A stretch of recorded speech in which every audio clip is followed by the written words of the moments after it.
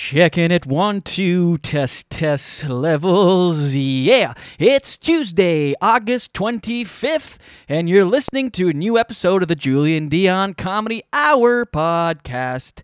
It's our podcast, and it's an hour.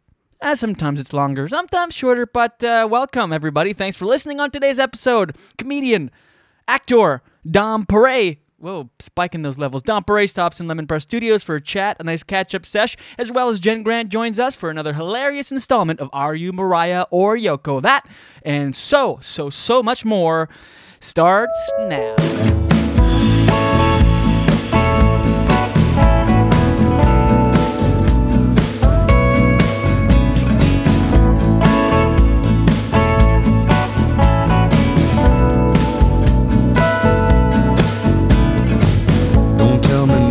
I don't need to know.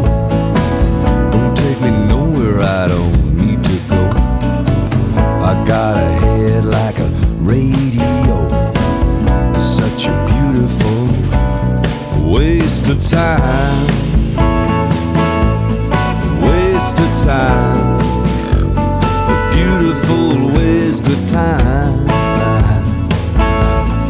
Waste of time. Welcome to the Julian Dion Comedy Hour podcast, everybody. Hey, did that burp catch? Did you hear that in there? Mixed in? That's not Mike Bennett. That was me. Welcome, everybody. I already said that. Repeating myself. Welcome, as always, coming at you from the Distillery District downtown Tanana. Hi. Oh, that took everything out of me. I'm not feeling one hundo P. A hundo P, as the kids would say it. I don't know what happened. I just feel like kind of like mildly feverish and achy. But I'm pushing through, getting this episode out on time for you. Pushing through for you. The Julian Dion story. Is it? I don't know. All right, how you doing today? By the way, thanks for emails. I'm getting emails and stuff. A lot of nice messages from people about the reboot episode and so on. I hope you listened to the last episode, Friday. I guess the date was, what was the date on Friday? The 21st, maybe? Something like that. Let me check. Yeah. With my guest Tim Ravnett. That was a fun episode. Good epi. Anyway, we got another good one here today. My guest, Dom Paré, whom I know from back in the day in Ottawa when I lived there briefly, doing stand-up comedies together. We used to smoke joints and hit mics. In fact, I wanted to talk to him about this, but I never got to it. The time I was highest on stage...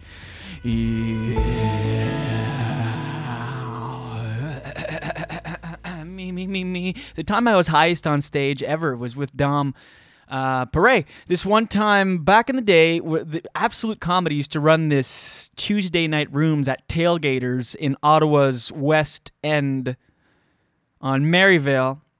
I don't even know if Tailgaters is there now, but it's a giant pool hall, and they had this separate room, this big cavernous room, which would get pretty packed on Tuesday nights, and Absolute Comedy would do a show there. They'd put on like 3 or 4 amateurs, and the weekend's headliner and MC would go up, do the thing. So, and I had never performed at Absolute at that time. I was independent. This was pre-signing with Yuck Yucks. Now I'm signed with Yuck Yucks.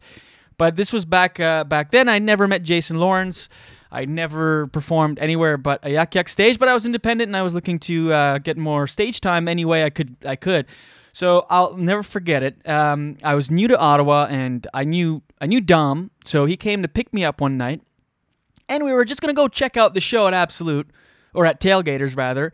And in the process, we get there, and before we go in, like, let's smoke a joint. Sure, I'm down. I was always down. And we proceed to smoke, and I was unbelievably high, like pretty much too high, where everything was, I was kind of spike. It was super fresh, so I was like, everything was just spiking off the charts. And so we walk inside, and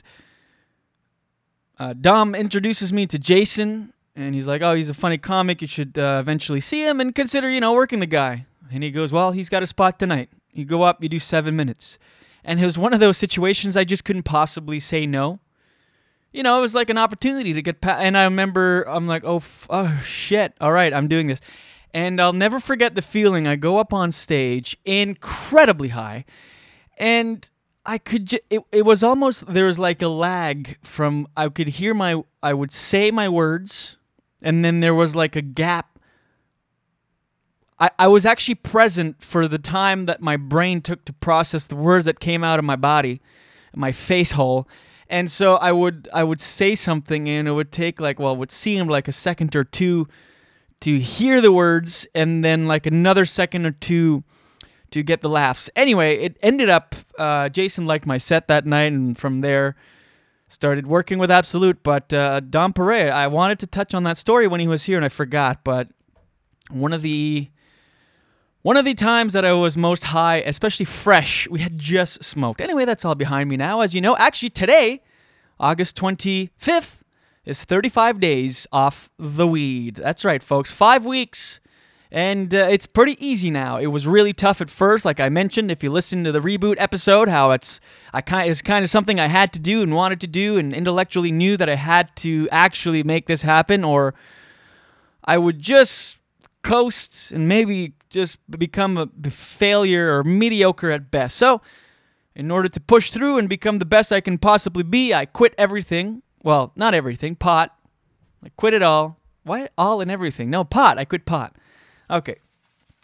What do we got here? Oh my God, this is another thing. It's so funny. Randomly, I just listened to episode 21 with Jason Fraser because I sent a link to my agent. I asked my agent, Mia, to come in studio and talk business and stuff because I often mention her here. I talk about how much I audition and never book anything. So I figured it'd be fun to have her in studio and talk. And she knows Jason Fraser. If you haven't listened to that episode, go back. Anyway, I just listened to the first 3-4 minutes because she wanted the link.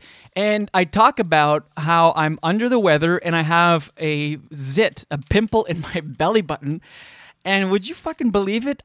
It's exactly my state right now. I'm not feeling 100% like I mentioned off the top. And I have a fucking pimple in my belly button, which is super painful. And I don't know why. It just, once in a while. Gross. Yeah, gross. Whoa, spiking the levels on the gross. Okay. I don't know what causes it, but it's so tender.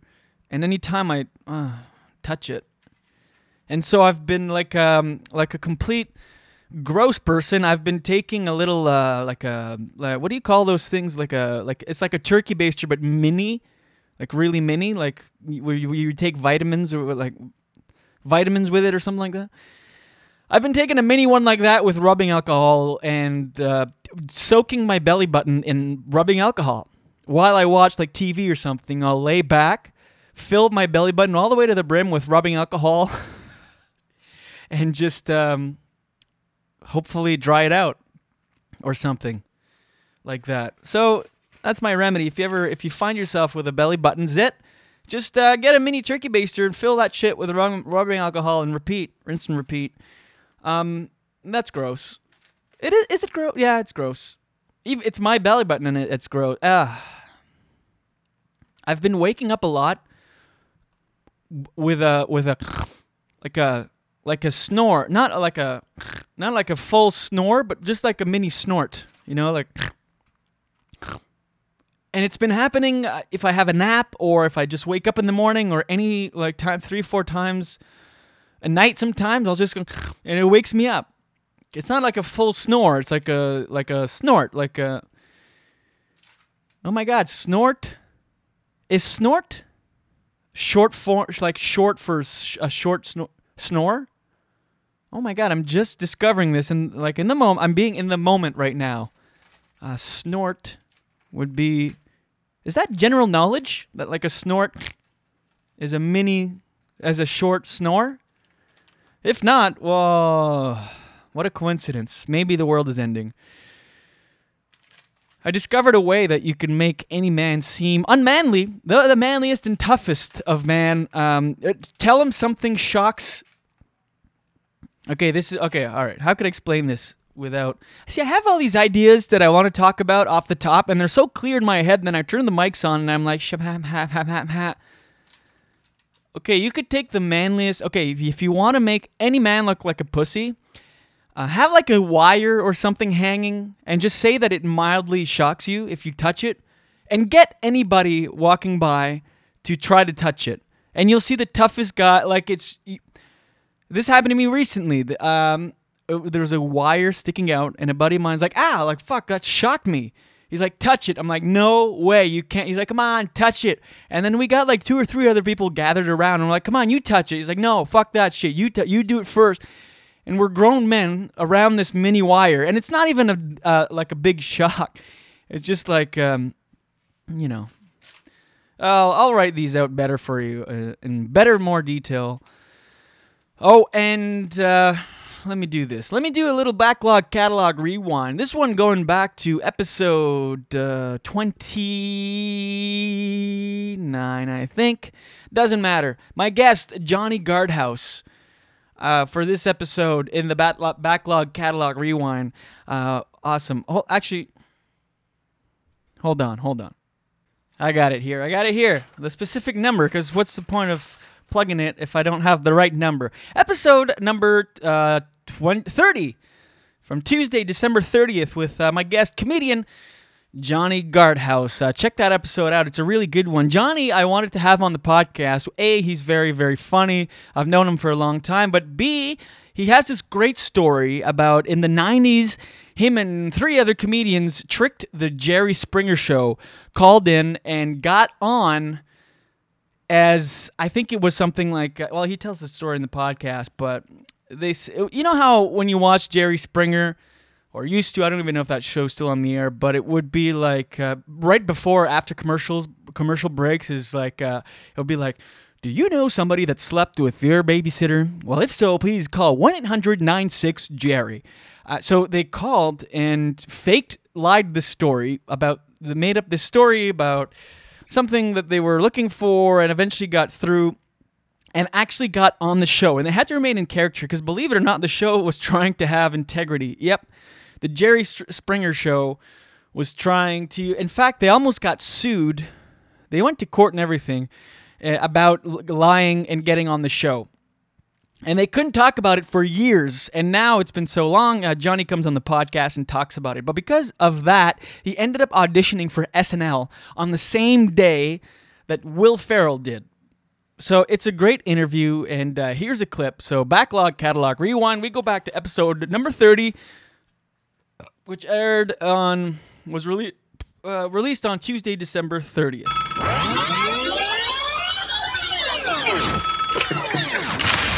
Yeah, JulianDion.com archives or something like that.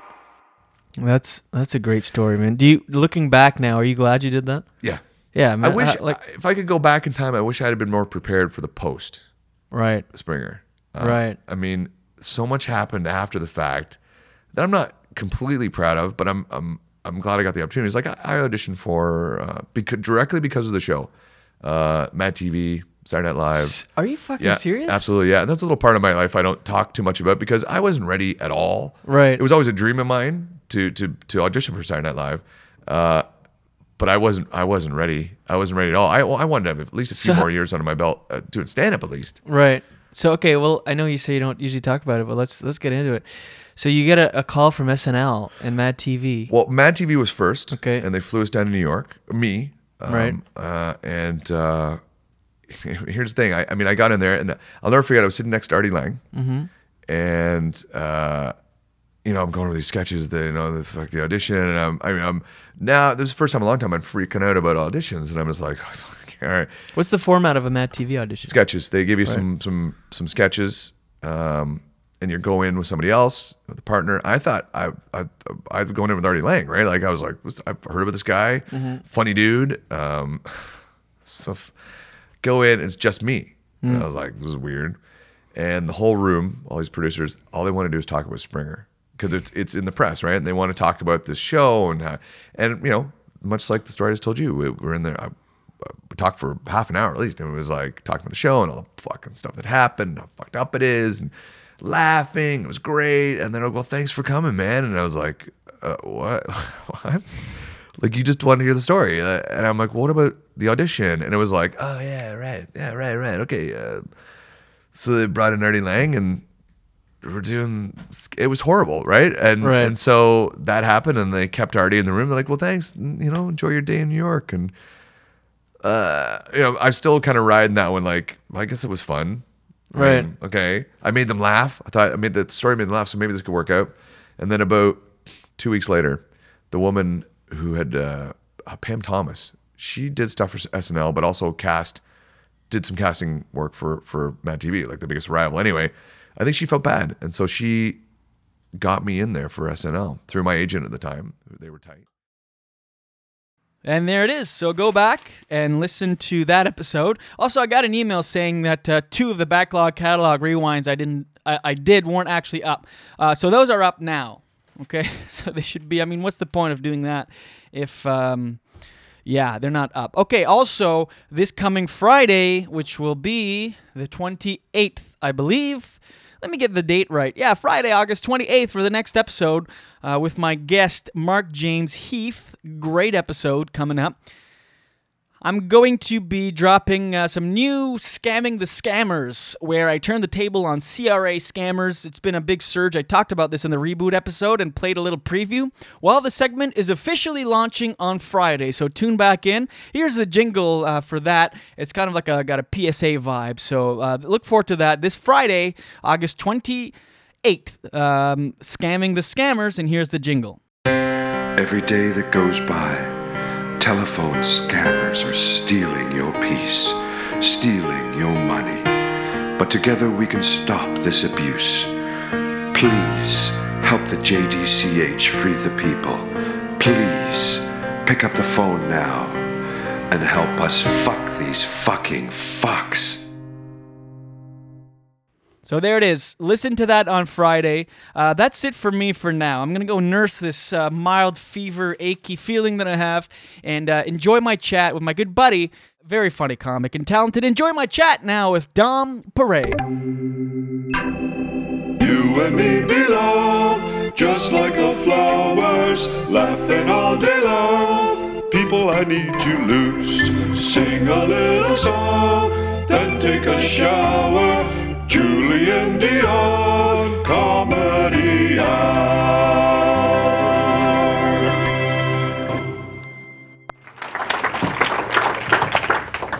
All right, fuckers, let's do this. To the girl at the mall with dreadlocks for hair. Does the carpet match the drapes? Does cuff match collar? 'Cause if it does, gross. Take a shower. Hygiene is important. Next joke. What's white, black, and Asian? Panda bear. You're welcome.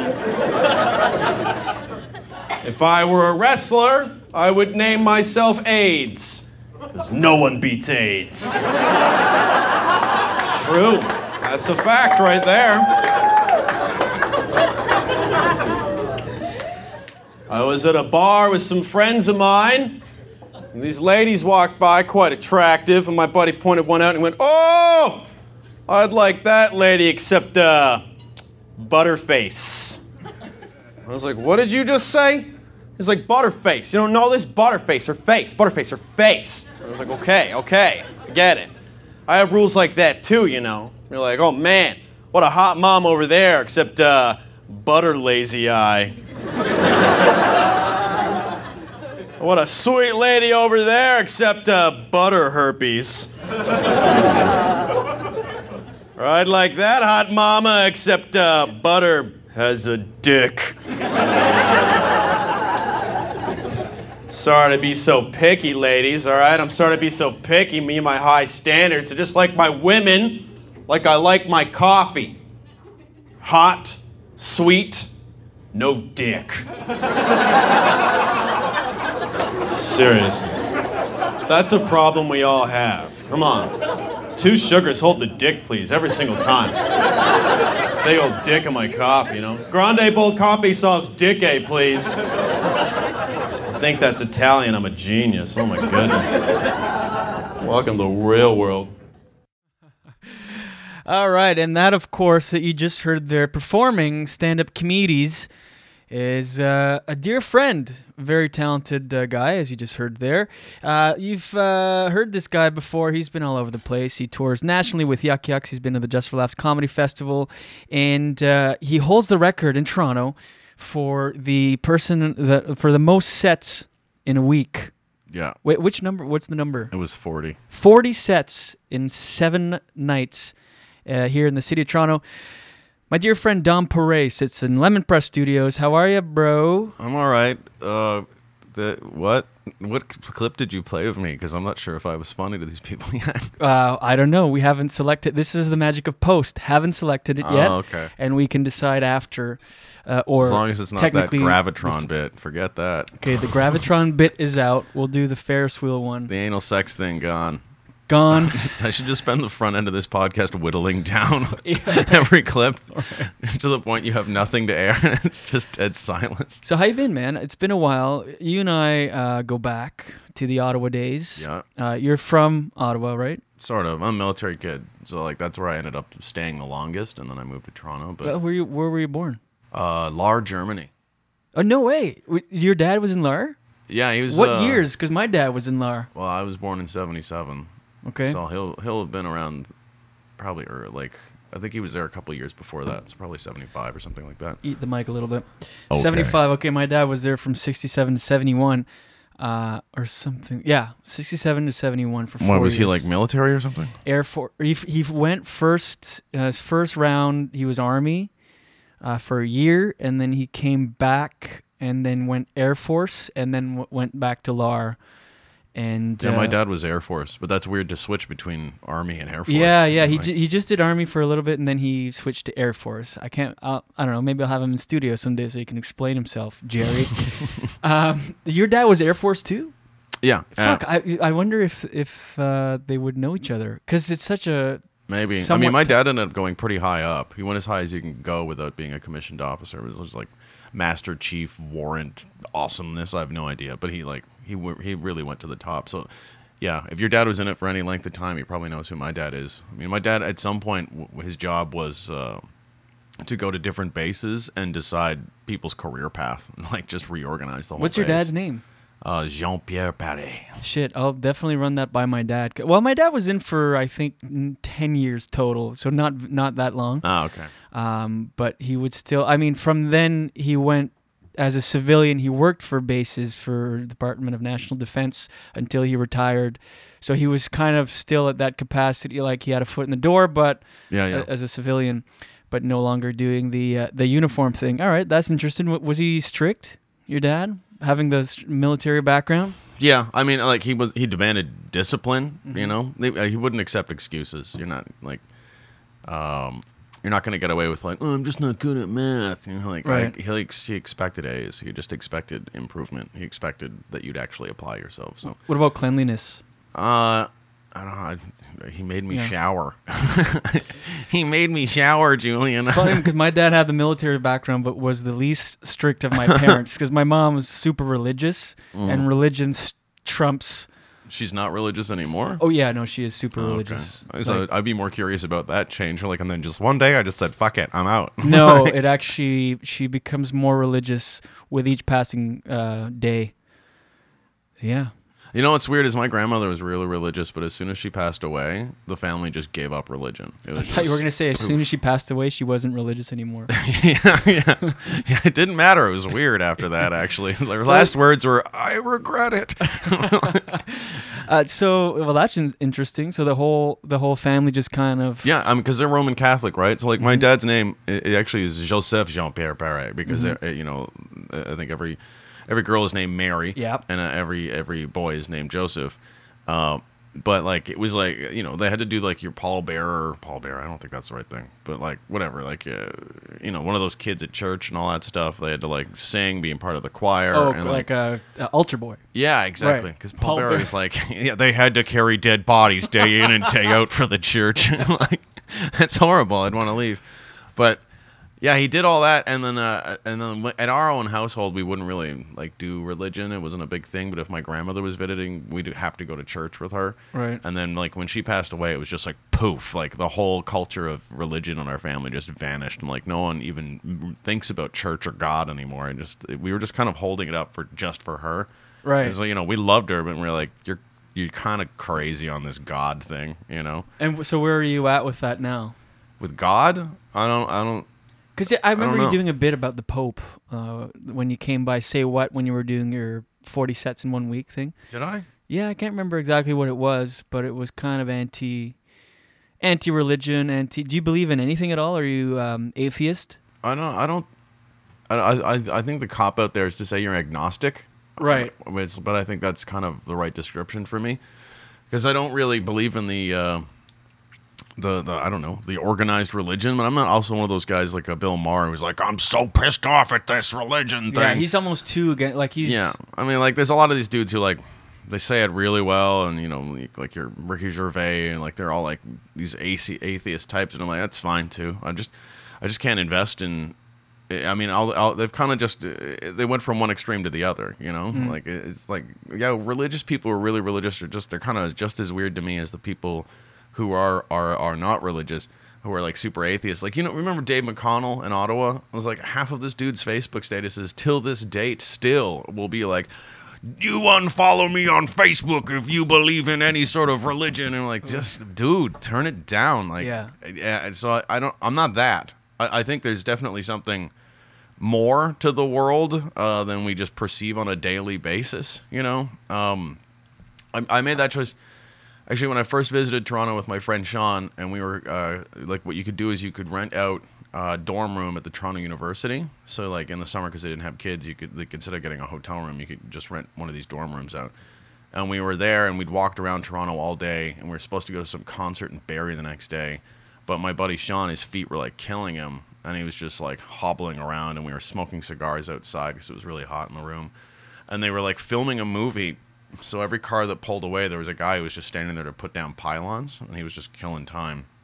So we ended up just playing like cards with this guy outside while just talking and smoking cigars. And then his boss came to relieve him on break, and Sean went up to get a Coke, and he came back down, and he was like, I don't know if I can do it. I don't know if I can go to this concert tomorrow. My feet are killing me. And he's like hobbling around. But this boss who just showed up to replace his employee, he just looks at him and he goes, and he doesn't touch him. He just goes, just stand there for a moment. And he just puts his hands up. And then Sean looks at me and he goes, dude, my feet don't hurt anymore. Seriously? And it was just the weirdest. And he just humbly explained this idea of energy being able to be sort of substituted with positive and negative forces. And he just basically was like, I took some of your negative energy into me because I have excess positive. And now my feet he was hurt. sort of explaining all of this, And, Right. But to me, I was like, there could be. He didn't try to apply religion to it. He didn't try to take anything from us. He didn't try to force any view on Just us. kind of like a quantum physics And it's a approach. guy I've trusted my entire life. He's still my best friend to like this day, and there was no interaction. There was like there'd be no point for one. But when I talked to him about it, and he's like, he just felt it go away, and I'm like, okay, well, there's something else out there then, because like this is basically my buddy's like a super nerdy, like loves computers and flies those drone helicopters and tests out new batteries and updates his phone all the time, like. He's a super sciencey nerd, and he would never have even believed in that kind of stuff, and then it happened to him. So I'm like, there's something. I don't know what it is. Sometimes I think it's, like, because obviously I do stand-up, but, like, sometimes I think you can feel, if you're really pushing yourself in stand-up, I think you can feel there's a line that's, like, where you end and the audience begins, and sometimes that's just sort of, it just feels like there's an energy wake in the room. You can feel that line. I think that's like when you're doing the best, is when you're actually riding that line directly. But I don't know what that is. I don't know. I'm not really going to be like, that feeling you get when you tell a really good dick joke to a room, that's God. Like, I don't think that God really comes into it, but I think there's like more energy that exists than I think we perceive on a regular basis. You know. Yeah, I agree. Let's talk about the dick jokes. So when I met you back in Ottawa, it was back in the day where the Albert Club was still a thing. You were in sales, I think, and you were doing comedy. Always funny from what I remember. But what drove you to the stage? Were you filling some hole, or did you just always want to make people laugh? Like, what made you? Because I'm always interested in what makes people get up there initially. I always like what I think you mean to ask me is why are you so good at this naturally? And Sure. It's just honestly I've just been such a cut up my whole life. It's so lame. Well, okay, one of the first times I saw you, you did this joke that I still quote, and I don't think you do anymore, which is a shame. But it's you would do an impression of an accountant that may unsuccessful be gay. accountant who might be gay. Right, yeah. unsuccessful. These numbers just don't add up, and I think I want to fuck that guy. Yeah, that to me, I love that sort of shit. Do you still do that? No, God, no. I honestly, there's some jokes start to look like you're putting on pants you used to wear in right. Elementary school, where you're like, yeah, okay, that's kind of funny, but it looks awkward. You're an adult now. But the reason I got in, I don't know. I mean, it's probably similar to everyone else. Is like you do get that feeling of making people laugh and you like it, and then you try to make the jump between making your friends laugh and making a larger audience laugh. But I think the only reason I stuck with it was the first time I did it, I killed. I had like a really good 6-minute set that I'd like fixated on because it was at the time at Yucks. It was like you'd sign up and then it'd be like a month until you were on that stage. So like it would just keep coming. It was like this looming thing. And the 2 days before I actually did my first set, I was like in my basement, like drilling this shit out and looking at myself in the mirror and trying to hold a mic like this, like just try to get the mechanics of it down. And I did really, really well. And I say I killed with the context of knowing what killing feels like. Now I know I killed my first set. And I also know that the second time I went on, because I was like, I figured this shit out. A month later, I went on with the same material and bombed horribly. And I think that's what kept me going, because I was immediately sort of entranced with, but why? Trying to figure it out. But why? Why was it great here and not here? And it's probably because they knew I was new, or the nervous energy, or like they were more forgiving as a crowd. And this time I came up with this, I got this attitude, and you bomb. Yeah. Or maybe the jokes didn't make sense and I just got lucky because they were a younger crowd the first time. But like all of this stuff, I threw that whole set out. Like I still remember jokes of it, but I just threw it all out and I wrote a whole new set. And I think that's why I did it, because it was just it was challenging in a way that you couldn't understand entirely why things didn't work. And like so much of stand-up is bombing and learning from those bombs. But I don't know. I kind of like the process of it. I really do. I did the same thing. Did 2 sets. I'm like, I'm probably the best thing to happen to comedy. And I hadn't told anybody really that I was doing it at that point. I just kind of wanted to make sure I had this. And for my 3rd ever set, invited all my friends, come check it out. This is what I do now. And of course, ate it. Like it was at Yuck Yucks in Moncton, and it was so quiet. It was packed. And I remember feeling, oh, so this is bombing. Yeah. I got it. All right. And I remember my friends coming up to me after, they're like, yeah, it was very smart. I'm like, I'm going for funny. Like, smart. Yeah, sure. I like that you didn't cry that much. Yeah. Oh, but did I ever after? I invited my parents once, and it was just before they left Ottawa, and I'd been doing stand-up, but like I never invited them, right? And then Howard Wagman, who was a guest on this podcast, owner-operator of Yuck Yucks at Ottawa, he gave me like a $50 road gig, like as some sort of test, right? But I took it as like, I made it. Right. Yuck Yucks is into me right now. And it was like someplace out near the airport. It was like a weird, like it had Outback in the name, but it was like not a restaurant chain. It was just like Outback knives and weirdness, And I remember I brought my parents, like they came out independently because I invited them. But I remember getting there and being like, oh, fuck. Because when we got here, they were like, here's your green room. And it was just sort of a storage area where there was an old futon. And the futon was like covered in kids who were playing on the Nintendo. And I'm like, the bar staff basically was also using this as a babysitting thing, And the crowd was like rowdy. And I went on and my parents watched me and I fucking blew ass. I was the worst. I bombed super bad, awkwardly, got heckled, couldn't deal with it at all. The MC, by the way, was Jason Lawrence, who now owns Absolute shit. Comedy. Wow. But the headliner was Alistair McAllister. And my parents, they were watching the show, like, basically fall apart. Like, no one was doing particularly well.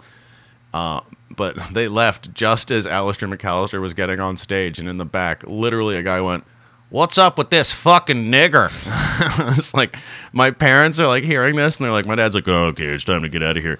But I'm like, what do they think my life is now? Like, what do they think? Like, you surround yourselves with these low class people just so they can yell at you? It must be scary. I mean, because even being a comic, if I had a kid, I would be terrified of the notion of them getting into it. But even more so, not knowing anything about the business, your kid choosing to do this, it must be just so fucking like, oh my God. When I jumped into comedy and it was like, this is going to be my full-time job, I'm going to do this for a job, like, my dad, he didn't do as much as I thought he would, but he was like, you know, hey, look at the numbers here. The odds of you making it are pretty small. And I was like, I got to try or I'll just be annoyed with the rest of my life for not trying. And I think I'll carry that around for a while. But he kind of let it go pretty quick where he's like, okay, well then, you know, I think it's been 4 years now and I've just been doing stand-up. And he's like, still like, so, why aren't you in that new movie with Seth Rogen? You know, like, he just sort of right. Of the appreciation of success. Everyone is always like, "Oh, stand up, yeah, I heard about that." But have you ever tried to be in movies? You gone to L.A. yet? And I'm like, yeah, because L.A. just sort of like, you just show up. But that is people's perception. Like, oh, you do comedy, just be in movies. It's like, yeah. Okay. It's like a line out of Graham Chittenden's web series where people are talking about him to go to L.A. and he's like, L.A.'s not a business plan. It's a geography. It's just moving somewhere. It's another city. It doesn't actually change anything. You still have to crawl your way up to the top, you know. Back to that gig where your parents saw you. Did you get feedback from Howard? Because he's the worst for like approval, especially when you're new. Everybody seeks his approval. He's got this gatekeeper mentality. Oh yeah, and he's the worst for punishing you for a bad gig. I mean, someone that's been in the business so long should understand. There's going to be good. There's going to be bad. Howie never really. I mean, I think he probably once I showed up late for like an amateur night on a Wednesday, and he wouldn't let me on for whatever reason because I was late, you know, and I should have let him know or something, but. The bus was late or something. I remember him being a dick for that kind of stuff. I didn't really go over my time that often, but it'd be a huge dick if you went over your time and he would just freeze you out for a month, maybe 2. But he never really gave me shit on any road gigs, but I also learned as I did Yuck's Roads gigs, I learned this from Mike Beattie early on. Mike was like, when Howie asks how the show went, you tell him the same thing I'm going to tell him. Went great. That's Everyone the trick had of a the great trade. time. No matter what. Yeah. And always. So good I'd always times. say, great. Honestly, that killed it. Everyone just murdered it. And he could have an email being like, which one of these guys did this thing where they like? And he's like, they said it was great. Right. He also didn't seem to be really attached to those people beyond their money. It was like a single transaction of sorts. He didn't really have to worry about customer service, I think. Because then Jason Lawrence came in and he started being like, let me poach all these gigs and take less money for them. Right. And then it'd be funny, but like Lawrence by far, I would say, was the worst for that. For like punishing comics? Man? Yeah, I bombed once on a free show that he was trying to put together as a recurring thing at Ottawa University, like just on the outside of their campus. And I just ate it. And it's not that I wasn't doing my regular shit, is like just offended one group of people I didn't expect. Because I used to have this joke about like Reader's Digest and how it only exists like in your dentist's office or whatever. But I was like, and they have the weirdest rankings. And they're like, you know, what's the number one day to spend with your family in a year, or like the number one holiday? And I'd be like, number one day with a bullet is Christmas. And then I'd be like, but don't worry, Mother's and Father's Day fans, they've both tied for best day to mock an orphan. And this fucking kid was like, oh, and his friend's like, it's okay, it's all right. And he's adopted, he's an orphan, and he's crying, and he's like second row, and his friends are like really attentive to him. And I'm like, I'm now bombing because you just hate me for making your friend cry. But I also didn't. How do you tell a guy? How do you tell if you're an orphan? And also, fuck you. Have a sense of humor about it. You knew you were an orphan for a long time. I'm not teaching. Unless you this just happened to you, like if you're like, I just realized these are not my parents. like he just got the news. Fine, but I bombed, and Jason Lawrence, he wouldn't book me for another 10 months. He wouldn't, and I had to like have a head-to-head with him where I was like, what the fuck? Because he used to book me all the time for a lot of stuff, and he was like, well, that one time you bombed. And I'm like, yeah, I bombed once. I've never bombed before that. I consider that an amazing record. And he was like, well, you bombed that one time. I just can't let it go. And then I listed off 4 times he'd bombed in the time that I was on tour with him. And he's like, well, that's different. So we ended up having to argue. So he eventually booked me again. But I was like, literally one bomb froze me out of almost a whole year of work with that guy. Right. I was like, this is just the weirdest shit. But like Howie would never be like, Howie might talk to you, but he wouldn't be like, well, now I turn the taps off and you're just dead, you know? Well, that actually did happen to me a little bit. I mean, some of it I may be reading into it too much, and it might just been the way things felt. But I did this gig one time in Alexandria with John Hastings and oh god, who's that comic? He was like a tiny black man. He now lives in Vancouver. He was from Montreal. Oh, Quasi? Yeah, Quasi. Yeah. So it was I think the tiny black man, you know? me Just and Quasi. tiny little black guy. Well, he is. I'm not saying anything. I guess he's shorter, yeah, but I just never considered him. He's like, you know, this tiny little black. Like, we'd have to bring him to the gig in our pocket. And so I can't remember who was supposed to headline. There was a headliner that was booked on the show, and we were just all doing time. Quasi was hosting, and headliner canceled when we were on the way to the gig. I was a year and a half in. Yeah. So Howard calls me. He's like, you were supposed to do 15. You're going to have to do 30 or 35 or whatever. And I remember that leap in your mind when you're that new.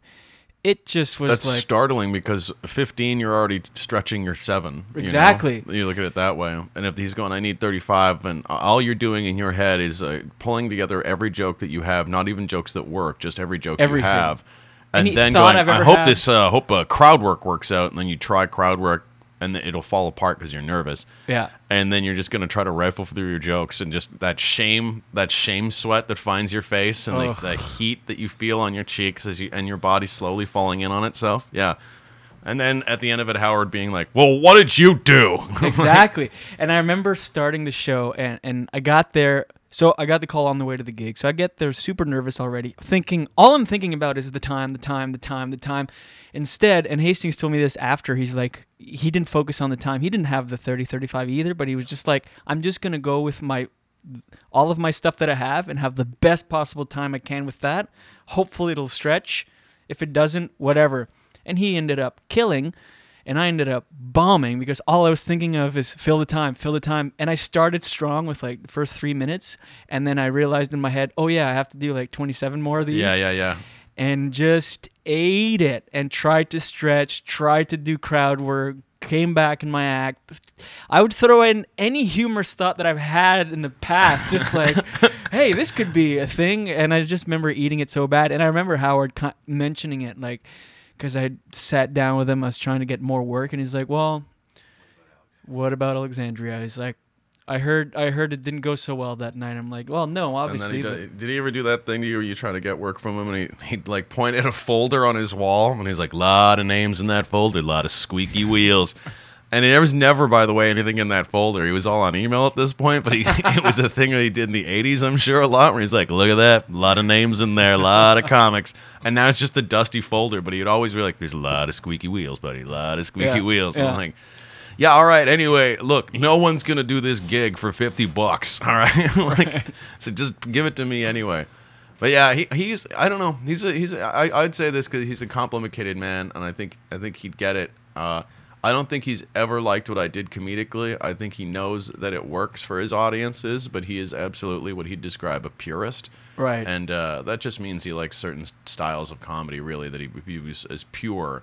But well, how would you decipher or differ your thing from a pure? I mean, what you do is pure stand-up. It's not like you're doing like ventriloquism up there. His is more like he likes Henny Youngman, you know, it's right. like this old Jewish comedian who's like part of the, you know, the Friars Club and stuff like that. Like he likes older comedy that's literally like, hey, set up, punchline, misdirect, set up, punchline, tag, you know, right, like right, more okay. pure in its format. In the Whereas formula. I would literally do a, you know, this is my impression of an unsuccessful accountant that might be gay, big laugh, and then Howard would look at it and go, why does that even work? Right. You know, and it's an easy juxtaposition, but he'd be like, it's like, that's not, it's anti the rhythm of what he appreciates the most in comedy.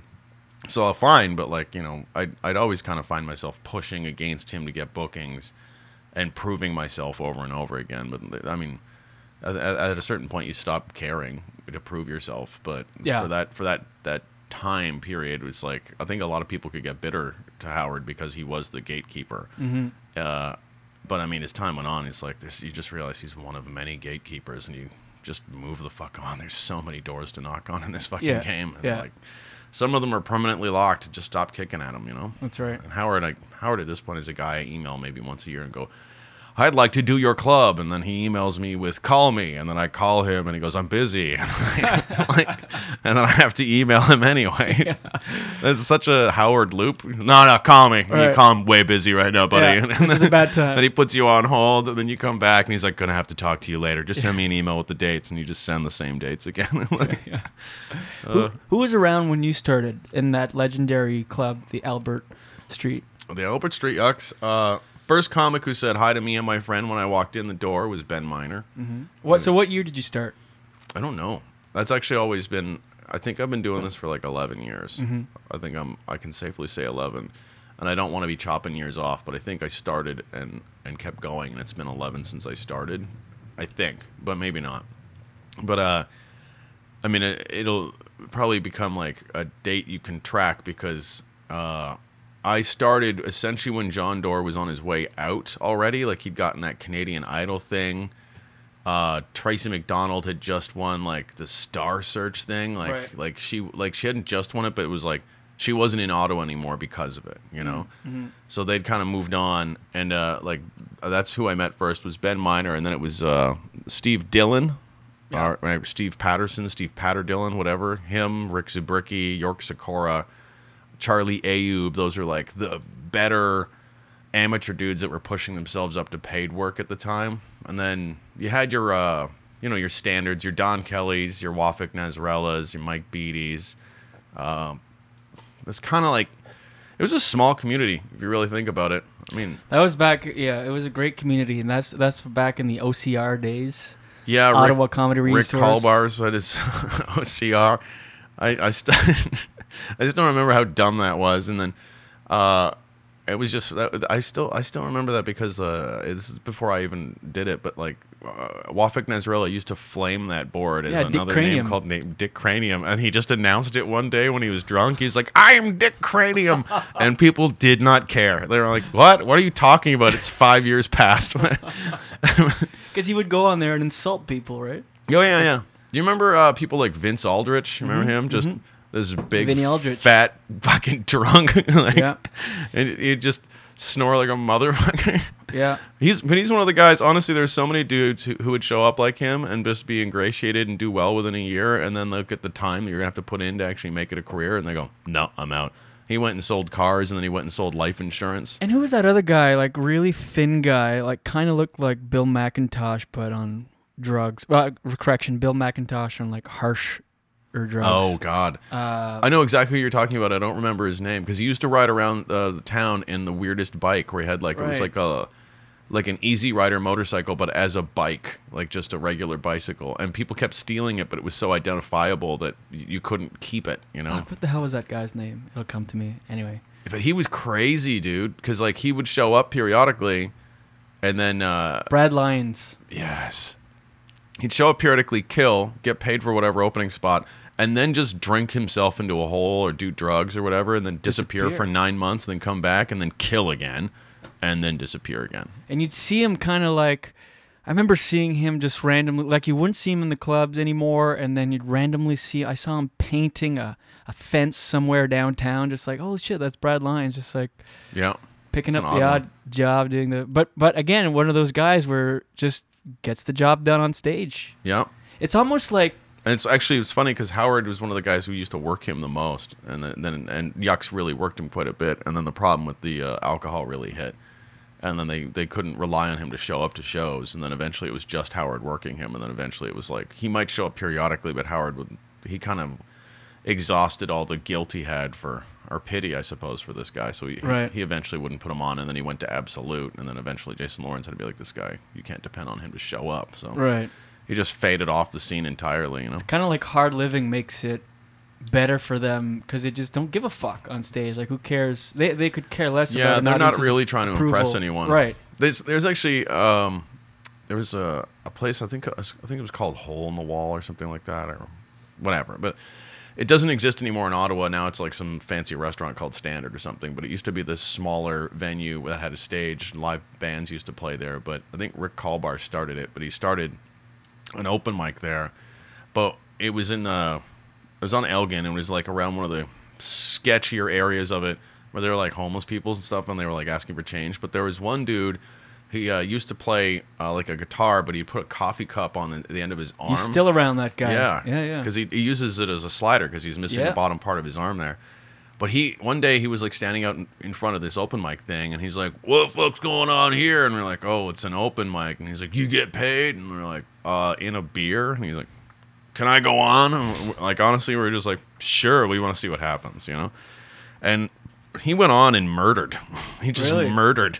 He just stood there and made observations about people going to and coming back from work. The teacup guy, did stand-up. He did like 5 or 6 minutes that just was actually fucking hilarious and hyper observational, and he was just criticizing Ottawa government workers going to and from work versus people that were on IT, and you could tell the difference by their shoes and the way they walked, and he did impressions of it.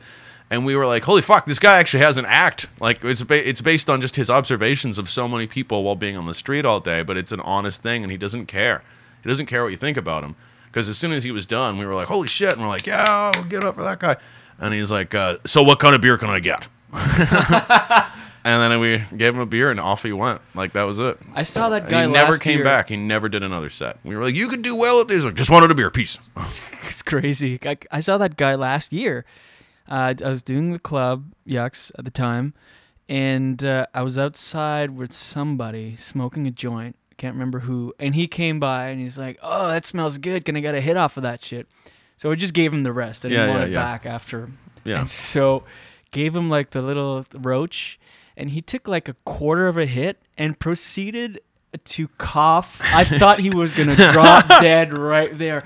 Yeah, he had to sit down and just kept coughing, like rocking back and forth and coughing. Wow. And we just kind of walked away. It was insane.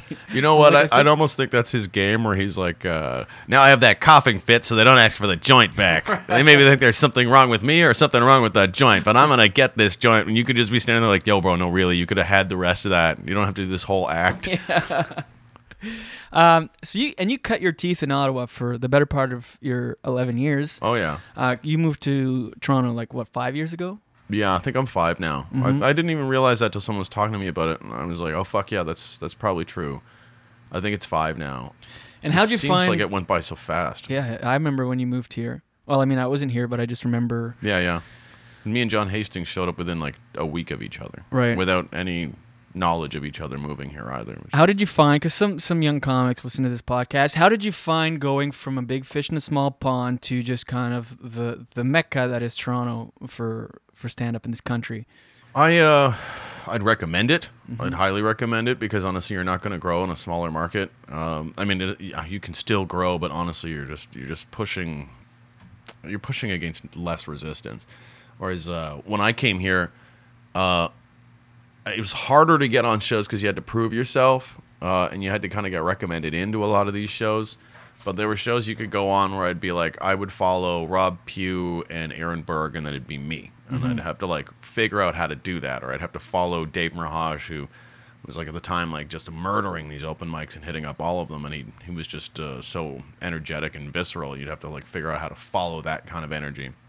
But it makes you better, makes you try bigger chances, and then. I honestly, I made a point of myself mentally that I didn't want to go back to Ottawa. Like I did once. Yeah, I did once for whatever reason. I can't remember.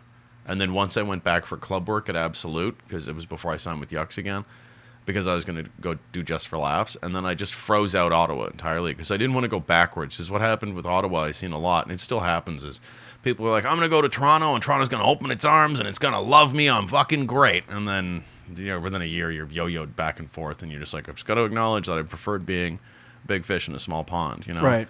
But if you're coming at it from the perspective of younger comic, you're like, it's terrifying. It's fucking terrifying. Well, and you've evolved a lot in this city because I think, am I wrong to think at first it took you a little bit to start going out and kind of, because you had a day job, right, when you first moved here? When I first got here, I didn't go out really for about the first 2 months. Like I did maybe a week doing it. Then I started a job and I was like, I got to get this job thing going. And then once I had that, I came back. But I came back so rusty. It was weird.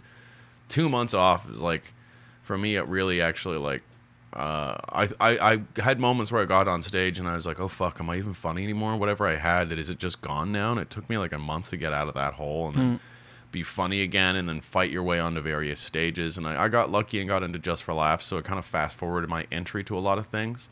And then other people have just recommended me in, like Tim, who was here earlier, we bumped into each other, but when Tim Rabnett, or Zoe Rabnett now, but when she went to Montreal, she recommended me to Joanna Downey, who then put me into Spirits. Well, I remember I brought you to Spirits too and introduced you Yeah. to Joanna. That She got me into Eaton House and Spirits, and then because I was on those rooms, it was like a domino effect where you could get on the Rivoli Right. now. And yeah, that was like annoying. It was like, because it does annoy you as a young comic because you're like, why don't they see I'm amazing right now? And I'm like, yeah, but there's like literally 100 dudes who are amazing in this city, Right. and 50 of them have paid their dues for 20 years. So like they kind of supersede you in relationship, and you know, maybe they're not going to do as well as you, but also to them, they're like, this is where I fuck around. To you, this is like, you know, Spirits for me, it was like, I've got to kill this room if I ever want to come back. And then it comes to a point where you're like, oh, I'll gamble. Right. Because I'll always come back. Because they're always going to have me back. Because I've been here for so long, you know. It just takes a while. And honestly, that's the same.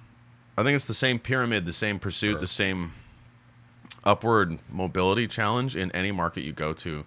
Because as I push out into the States now, because I know you did New York and then came back, but I'm like, I'm not trying to get into New York, but I'm just trying to do gigs in the States, you know. Right. And I find that like, whatever calling card I leave, they're still like, we're not really sure about this. I mean, who are you? What have you done for me lately? You know? And I have to prove myself all over again. I'll get chances and like they'll have me feature or middle or whatever, and then I'll bury their headliner, and they're like, oh shit, okay, we want you to be a headliner. And then you go to their booking agent and they're like, they're booked 10 months in advance. And you're just standing in line forever, like just trying to fight your way through this resistance. And it's like, every market I've been in. When I started in Ottawa, you fight your way up there. You fight your way up in Toronto. And I fight my way up in the States. No one really appreciates how fucking hard it is to fight your way through all this stuff. Yeah. And there's not really a lot of shortcuts you can take unless you're, I mean, in Canada, unless you're like gorgeous and like multicultural and hilarious at the same time, you're not going to get a fast forward because otherwise. But even you're then, locked out. people like that do get fast forwards, then you just can't deliver because there is no shortcut in just getting up a million times and doing it. Yeah, there's no shortcut to just experience. It's funny because I was talking to my brother, and he's a professional poker player, and he's like, look, you can explain the game of poker to people and then even go to the next level and explain some of the math around it.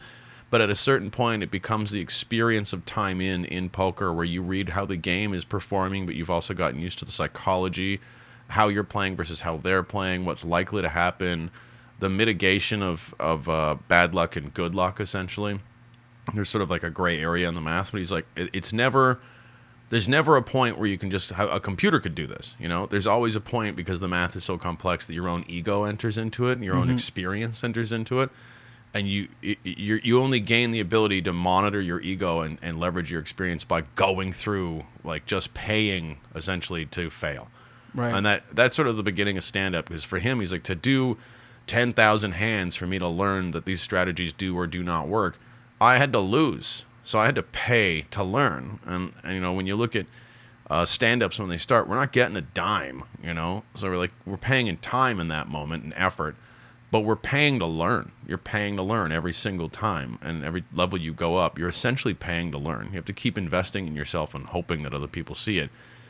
But there is no shortcut, because if you didn't pay to learn, then you get there and you're like, I hope this works. It's not going to work. Right. It just doesn't fly. There's a lot of people who can get away with it because you just become a host or something like that. But if you can't consistently pop off and be funny and be a product that can be sold again, it just sort of fizzles and goes away. We've seen a lot of those where they're like, this guy's amazing. Where is he? Like, There's a lot of like dudes who came out of nowhere and they went to nowhere, and it's weird. It's weird to try to tell new guys like this. I say it all the time, and I'm like, none of this matters. Like, what big issue that happened this week, whatever politics that you have with the community, none of it matters. It just doesn't matter. It just doesn't matter. Within 5 years, you won't even remember that these people existed. Like, yeah, and a lot of them won't within the business exist. All right, man, let's do this. Let's take a little break. We're going to do a segment with comedian Jen Grant here in studio. But let's take a short one, drop an ad, and we'll be back with Mr. Dominic Paré.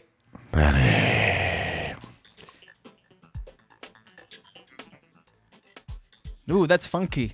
Yeah. This episode of the Julian Dion Comedy Hour podcast is brought to you yet again by Echo One Photography, Toronto, GTA listeners. If you're an actor, musician, business person, anybody really, a comedian, anybody that needs headshots, well, look no further. Go to Echo One Photography. They'll give you some damn good shots, whether it's for promotional use,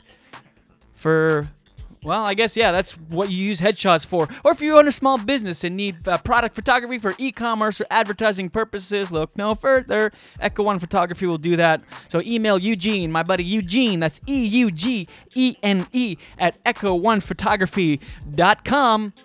Enter JDCH in the subject line for special offers. This guy's top notch. This is top level shit, everybody. Do it. Do it today. You can try to guess.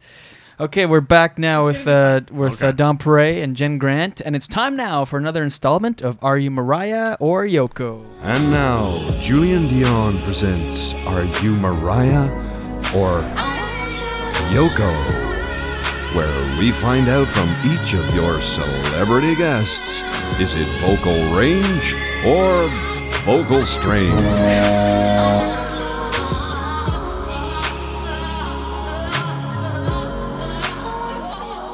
There's way too much Yoko Ono in that. All right, so, and also, feel free, if you don't feel comfortable, don't worry about it, but just know no one's ever refused to do it. So, Jen, if you could take a second and concisely explain to the listeners and to Dom the segment, and then if he does or doesn't feel like up for it. Let's go ahead. Okay, first of all, if Dom has the cojones to do some of the rooms that are in Toronto, he definitely has 40 of them in 1 week. Yeah, the balls to do this. This is a fun segment. So you know when you're listening to your music and you're by yourself and you got your earbuds in? Yes. And you're singing to yourself, no one's around, you think you must sound amazing, right? Mm-hmm. Because you can't hear your voice. All you hear is the great recording going back in your ears. Yeah, especially if it's rap and I think I'm killing a verse and I'm totally not. That's amazing. Okay. So we're going to put that to the test today. I'm going to let you pick a song of your choice that you like to do this with, and I'll sing the same song. Okay. We'll compete to see who does the better job. And keep in mind, it's not even just the better singer. It's the most enthusiasm and the most entertaining. So you have fun. You have to have fun with it. Have a lot of fun with it. All right. Okay. So and you give it everything you got as if you're by yourself. Okay. So try to think of one. We'll look up the lyrics. So you have the lyrics. Don't worry about that. And then we're gonna get the music playing really loud in your ears so you can't hear anything. Can I do a Drake track? Yeah. You can do whatever you want. Nice. Even if I don't know the song, it's kind of funny because I have to just go for it. I really love Drake. I don't know what the song is called. Drizzy. Drizzy Drake. I feel like I don't know the name of it, but it's this is so bad actually. Over there, that's what it is. It's called Over? Yeah, it's I haven't even heard it in a while, but I love it. Okay, Dom. Yeah, we will. I'll give you the cue. Back, you get to choose. Okay, so Dom chose a song, "Over" by Drake. This is the first hip hop edition of Are You Mariah or Yoko? Breaking ground. Yeah. Lemon Press Studios today. Did you? Okay, so you get to choose the song, and you did, and you also get to choose who goes first, yourself, or comedian Jen Grant. I feel that it's only because I chose this song. Do I have to do the whole song? No, you do about 20 seconds. I'll wave you off. Okay, good. So keep your eyes open because some people get into it with their eyes closed, and I can't stop because they can't hear anything. So I think it's only fair that you go second because I chose the song, and you should at least hear how it goes. It's very gracious. Yeah, diplomatic and gracious. I've never heard the song for the record. Okay. So- what do I do now? You just hit play when you're ready and just sing it as if you were Oh. alone. And as loud as it goes. Yeah, crank it so you can't hear yourself. That's the whole gist of it. And enthusiasm counts for a lot. You don't have to be a perfect singer. All right, here it is. Dom Paré with his version of Over by Drake. Here we go. Okay, Take it's it over. just starting up. He has a chorus that starts it, right? So, oh wait, is this playing? Okay, there we go. It's just as dramatic right now. It's like lightning and stuff. Okay. Young Money.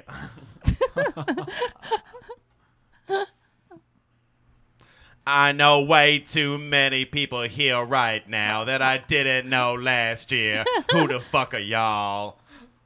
That's like the last thing. I just can't remember it all. What am I doing? What am I doing? Oh, yeah, that's right. I'm doing me. I'm doing me. I'm living life right now, man. And this what I'm going to do till it's over. Till it's over. But That's it's pretty far from over.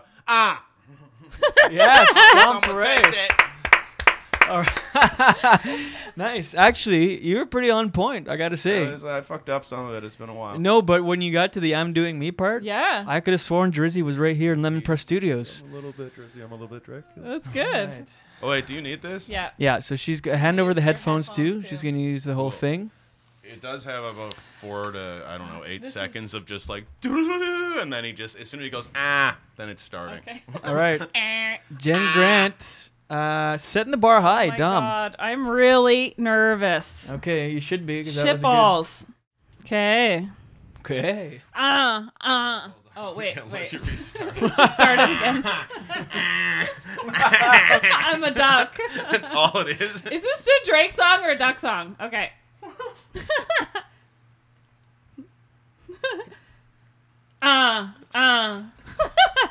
Your money, your money.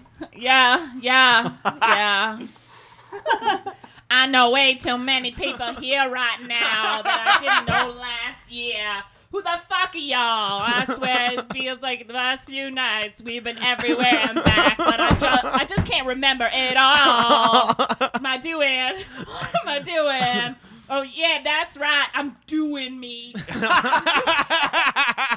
living life right now, man, and this is what I do till it's over, and it's far from over. All right, bottles on me. As long as someone drink it. All right. Okay, Jen Grant. All right. Oh, shit. I'm doing me. Oh, my God. I don't know. That was a tough one because Dom sounded like Drake. You had the enthusiasm. It did kind of sound ridiculous. But, okay, I got to judge this on quality. I laughed a lot more at comedian Jen Grant's than I did at my own. Well, yeah. I couldn't actually hear myself, no. Well, that's the point. Oh, yours, fuck. yours, the way you said doing me, it sounded so masturbatory. Like, I'm doing me. Oh, man. I got to give it, because this is, after all, a competition on singing. It's a singing competition. Yeah, I got to give it to Mr. Dom Paré. Sorry. It's okay. Sorry. Yeah, all right, Good Dom game, Paré. Good game.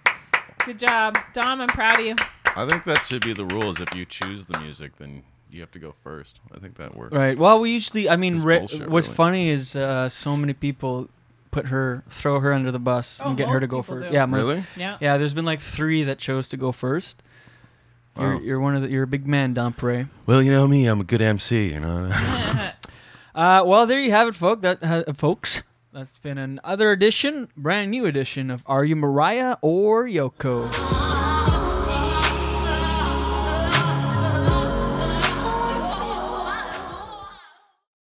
All right, and we're back with the Are You Mariah or Yoko champ, a winner, Dom Paré. Thanks for doing that, man. Young Money. Because we kind of have to put people on the spot for the segment, because if people think about it too much, they might I think they'd show up prepared. They'd have a song that they've prepared for. Right. You know? or And just not want to do it at all. some of the fun of that is the vulnerability of fucking up. Right. I stumbled on it, and I love that song, but I was like, what, Oh yeah, bottles on him. Check. Why is this happening? Hold on. Oh shit. Hey, hello. Could you say something? Yeah. All right, we're good. We were good the whole time. I just wanted to make sure. All right.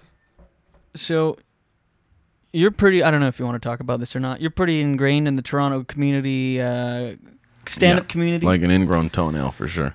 And there's, okay, speaking of ingrown and toes. I just realized I made that joke. It's weird how it gets into you.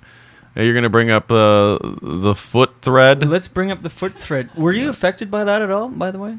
Personally, did you record your feet? No, I never recorded my feet. It surprised me some of the people that did record their feet because they're like well-established, hilarious comedians who I guess just in the time were like tricked. But yeah, it didn't affect me directly. But literally the comment was like from Pat Bircher. It was just a comment where it was like, has anyone here made a weird foot video for tricks and you were supposed to get an Xbox? Because I did, and I haven't gotten my Xbox, and it's been like months, like 6 months. Right. So a little bit of backstory. Well, I guess that'll start it off. Yeah. And then all these comics came out. It was like the first comment on that thread is mine going, what the fuck did I just read? Yeah. Because it didn't make any sense to me. It's really bad grammar the way he wrote it too. But I was like, what is this guy trying to say? And then, yeah, it just unraveled. There's a comedian named Trix who on this thread, and right or wrong, I don't know exactly how they do this, but the reality is he got ripped apart, but so many people just came out of the woodwork. It's like at the last time I stopped counting, there's about 40 dudes that everyone knows about that have identified. 40. Like they've put their hands up and said, "Yeah, that happened to me," and they've talked about their circumstances in terms of like it being for a prank show, it being for a video on trial audition, it being for an audition for some sitcom. Like always there was a different story as to why. Like the one was a scavenger hunt for DJs, and so he needed to get footage of some guy's feet because of how weird it is. And that's like, if you win, then all the prizes the DJs have left over from all the competitions they do where you're supposed to call in and win something. Right. Sometimes they don't pick it up, but the DJs put all the stuff into a pile and they do a scavenger hunt, and then he'd tell them that, and then there's so many people. I mean, honestly, it's such a long thread. It becomes laborious to even count them. It's like 1,400 comments, and it's just tons of back and forth and jokes, lots of jokes. But the people making the jokes are the people who all fell for it, and there's like whole chunks. Like the weirdest part is that at first Trix tried to basically deny it, like, yeah, whatever. Like, you saying I'm in defeat, that's bullshit. But then so many names came up, and from such a dispersed geography, it goes east to west coast across Canada. It doesn't... Over like 5 years. Over 5 years, and it doesn't end with just comics. Like, other random people would be like, yeah, me too, but they're not comics. They were just fans of comedy or exposed to him in some capacity. A guy we know mutually did it most recently. Wow. And I knew about it because he was going to give me the trip to Vegas. He was promised a trip to Vegas, and he had to go over multiple times. Yeah. I'll edit his name out, but I'll just tell you now for because we know him. Really? Yeah. Fuck. I'm surprised I wasn't furious about that. I tried to talk to him about it, and he... Yeah, I probably shut down on it. Well, every one of these guys, like, not everyone, but most of the comics who came forward, they were just sort of fun, like having fun, poking fun at it and at themselves, and also at Trix and ripping him apart as it went. And the way we kind of looked at it was like, this is kind of a comedian's justice, because we just all just found out. Like, people seem to know, but in weird pockets, like Hamilton, the community of the comedians in Hamilton, they knew. So when I was like, what the fuck is this? I had 3 of them immediately go, yeah, me, he's done this. And I'm like, what? No, this is crazy. And for the first 200, 300 comments, I'm still like, is this bullshit? Is this a joke? And so many unfurled from that point. And I mean it, it's like 40 plus dudes. There's like other people who write comments like, I know 2 guys who aren't comedians that just don't want to be involved. The number's incredibly high. And then he did his own podcast with Derek Birch, where he's like, he sort of like just tried to explain it off like it was a prank. Like he was like, yeah, man, I got you. You got pranked. So, deal with it. Pranked. And that's not how pranks work. Like the pranks have a point where there's a laugh or some aim for a laugh. If this was just for laughs gags, they would turn that prank down. They're like, yeah, no, but we got their they got their feet on video, and they're like, "Well, just slap a slide whistle on that. That's a good prank because that's not Slide whistle. that's not a fucking prank. That's just a weird thing." And then on the podcast, he was like, "Yeah, I like feet, bro. Women's feet. I'm not the first one." And then what happened in the thread about a week or so ago was somebody who's not a comedian became aware of what Trix was accused of, and then realized that she, and I underline she, had also had that done to her. No way. Like she was like, she thought it was for a weird audition thing. So then she got added into the Toronto stand-up group, and she started going through the thread. But she also listened to the podcast, and she was reacting, like writing her reaction to this podcast he did with like in real time. Like, what the fuck? And like as she's listening to it, she was typing it out. She's furious. She called him and had him on speakerphone so her friend could hear, and he admitted to doing it. And then he tried to downplay it, but then she found the thread, and then like it was always strange because everyone was like, man, because it was all white dudes' feet, all white dudes, white straight dudes, right?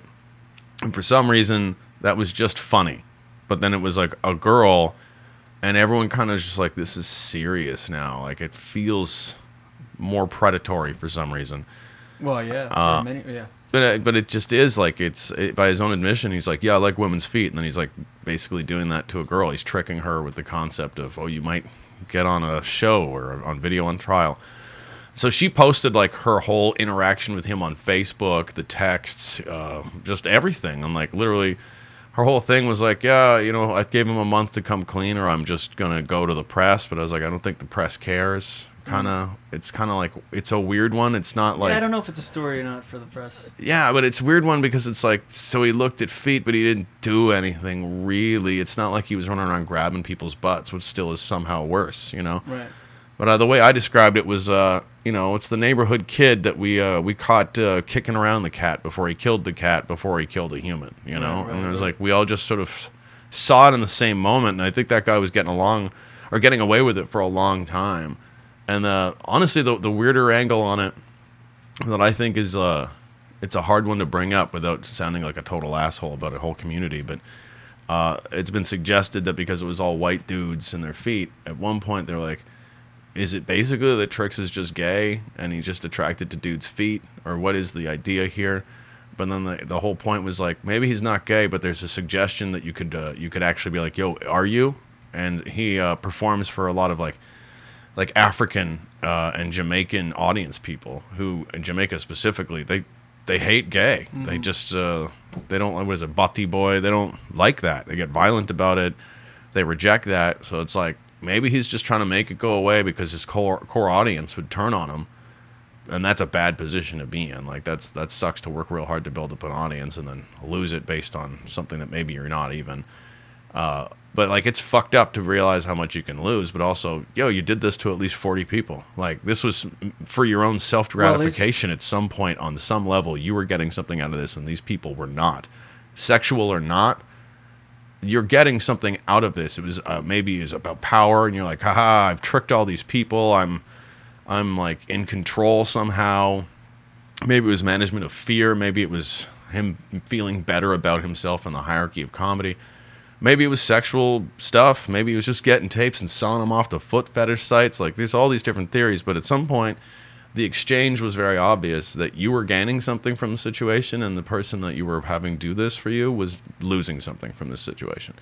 And that to me, I'm like, well, you might lose some of your audience. You might do that. You might lose a bit of work. Do you think he will be affected by this? I didn't even know all of the second flare-up with the girl, all that. I just knew, I read like the 14,000 or 1,400 comments or whatever, and I kind of just detached from it ever since. But I did realize, or notice rather, over the last few days and last week or two, he's been posting about it. Yeah, a lot. Because that girl confronted him directly, right? And like, but do you think anything will actually? Because you say that he's losing. Is he losing anything at all? I think he's worried about losing something. Right. I don't know that he's really lost much. From what I understand, he's not allowed to do a club in Toronto. It's a comedy bar. He's not invited to comedy bar. He wasn't really around there much anyway. No, but like there's shows that he would do where he's booked as the opener or a headliner on whatever urban themed show, or like oftentimes they'll bring in like think his name is Michael Blackson, if I remember correctly. But like they'll bring in a comic that you'd like. It would be complimentary to have Trix open for them or a host for them or whatever. But they basically just made the statement that no, Trix isn't invited to Comedy Bar, which really only becomes a problem when it's like hobnobbing, networking stuff, you know? Right. Because yeah, he's rarely there. But I'm like, that's the only real difference. Like he still has shows at Absolute coming up, you know, and he like as this whole thing was breaking, he was selling out the Rose Theater in Brampton. So did it really affect him? No. Could it in the long run? Maybe. He's in that Sirius XM competition right now, which is associated to Just for Laughs, and I think he won his numbers to get into the finals. So he'll be one of their finalists. But I would ask you, what happens when he wins on his own merits? We'll say he's the funniest guy there. They vote for him to win, and now he wins. And then suddenly, in that moment, the Sirius XM and the JFL brands are directly associated with a guy who's being accused, at the very least, of using people for their feet footage. It just suddenly now just is like, this doesn't mix well just for the brands. You know, I think that'd be the only reason anyone would ever want to report on it in the press is like, you know, JFL and Sirius XM think that this guy's the best, and this like here's the thread. Here are some choice pictures and quotes from this thread. You know, Right. I think that would probably go horribly for him. So yeah, it sucks because like I think a lot of people who just hated him were just openly allowed to hate on him now. Right. But I never hated the dude. But I'll tell you, I'm not going to hold back on joking about it or thinking about it, like analyzing it in the way I'm sort of doing right now. I don't think it's fair to be like, yo, just leave it alone. If I didn't do to you, then you can't talk about it. I'm like, this is just total bullshit. Yeah, It's that's a just bullshit total argument. crap, I mean, you know? then we couldn't talk about anything ever. Yeah, pretty much. Cool, man. Thanks for sharing on that. So we're gonna go in for the close here.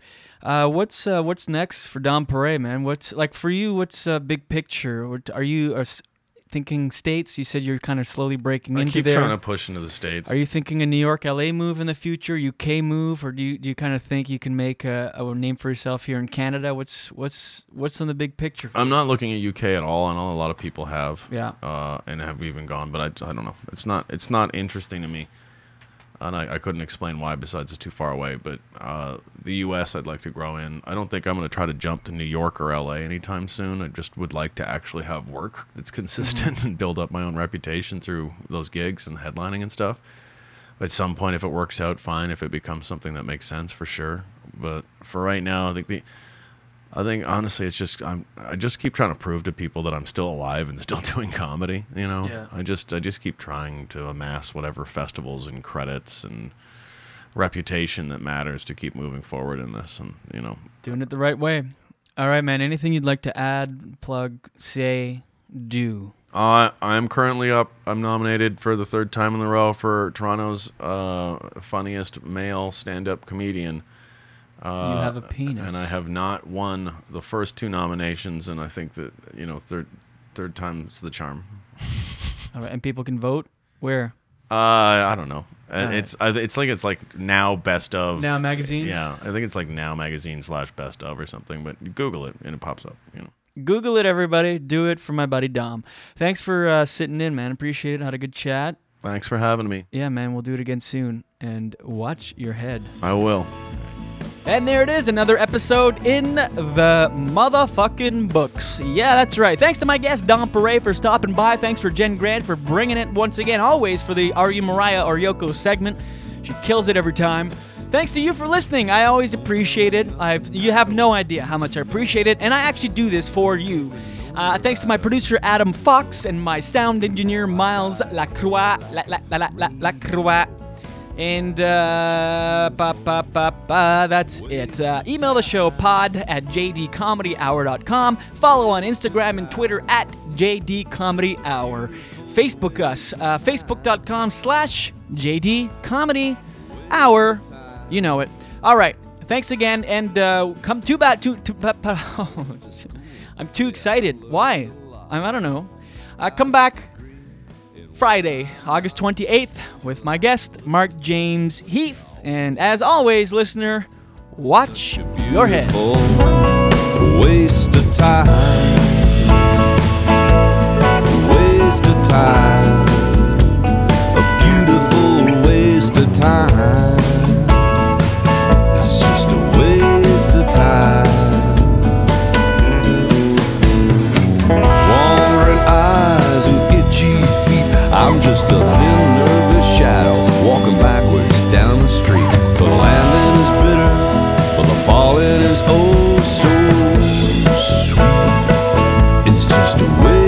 time, a beautiful waste of time.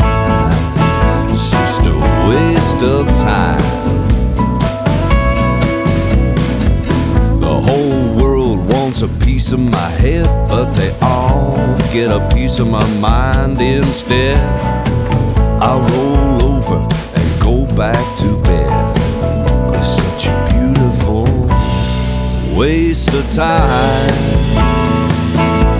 A waste of time. A beautiful waste of time. It's just a waste of time. A beautiful waste of time. It's just a waste of time. A beautiful waste of time. It's just a waste of time.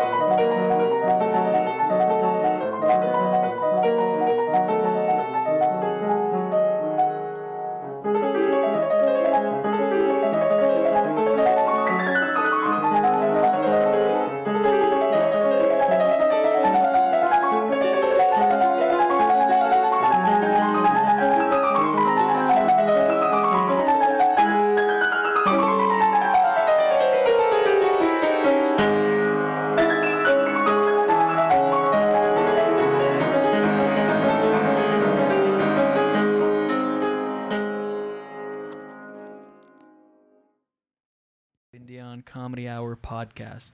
It says stand up showcase there, but you know, this is a podcast. Okay. You ready? Yeah, anytime. Okay. This is Dom Paré, and you're listening to the Julian Dion Comedy Hour podcast. Spiking those levels. All right, thanks, bro. Perfect.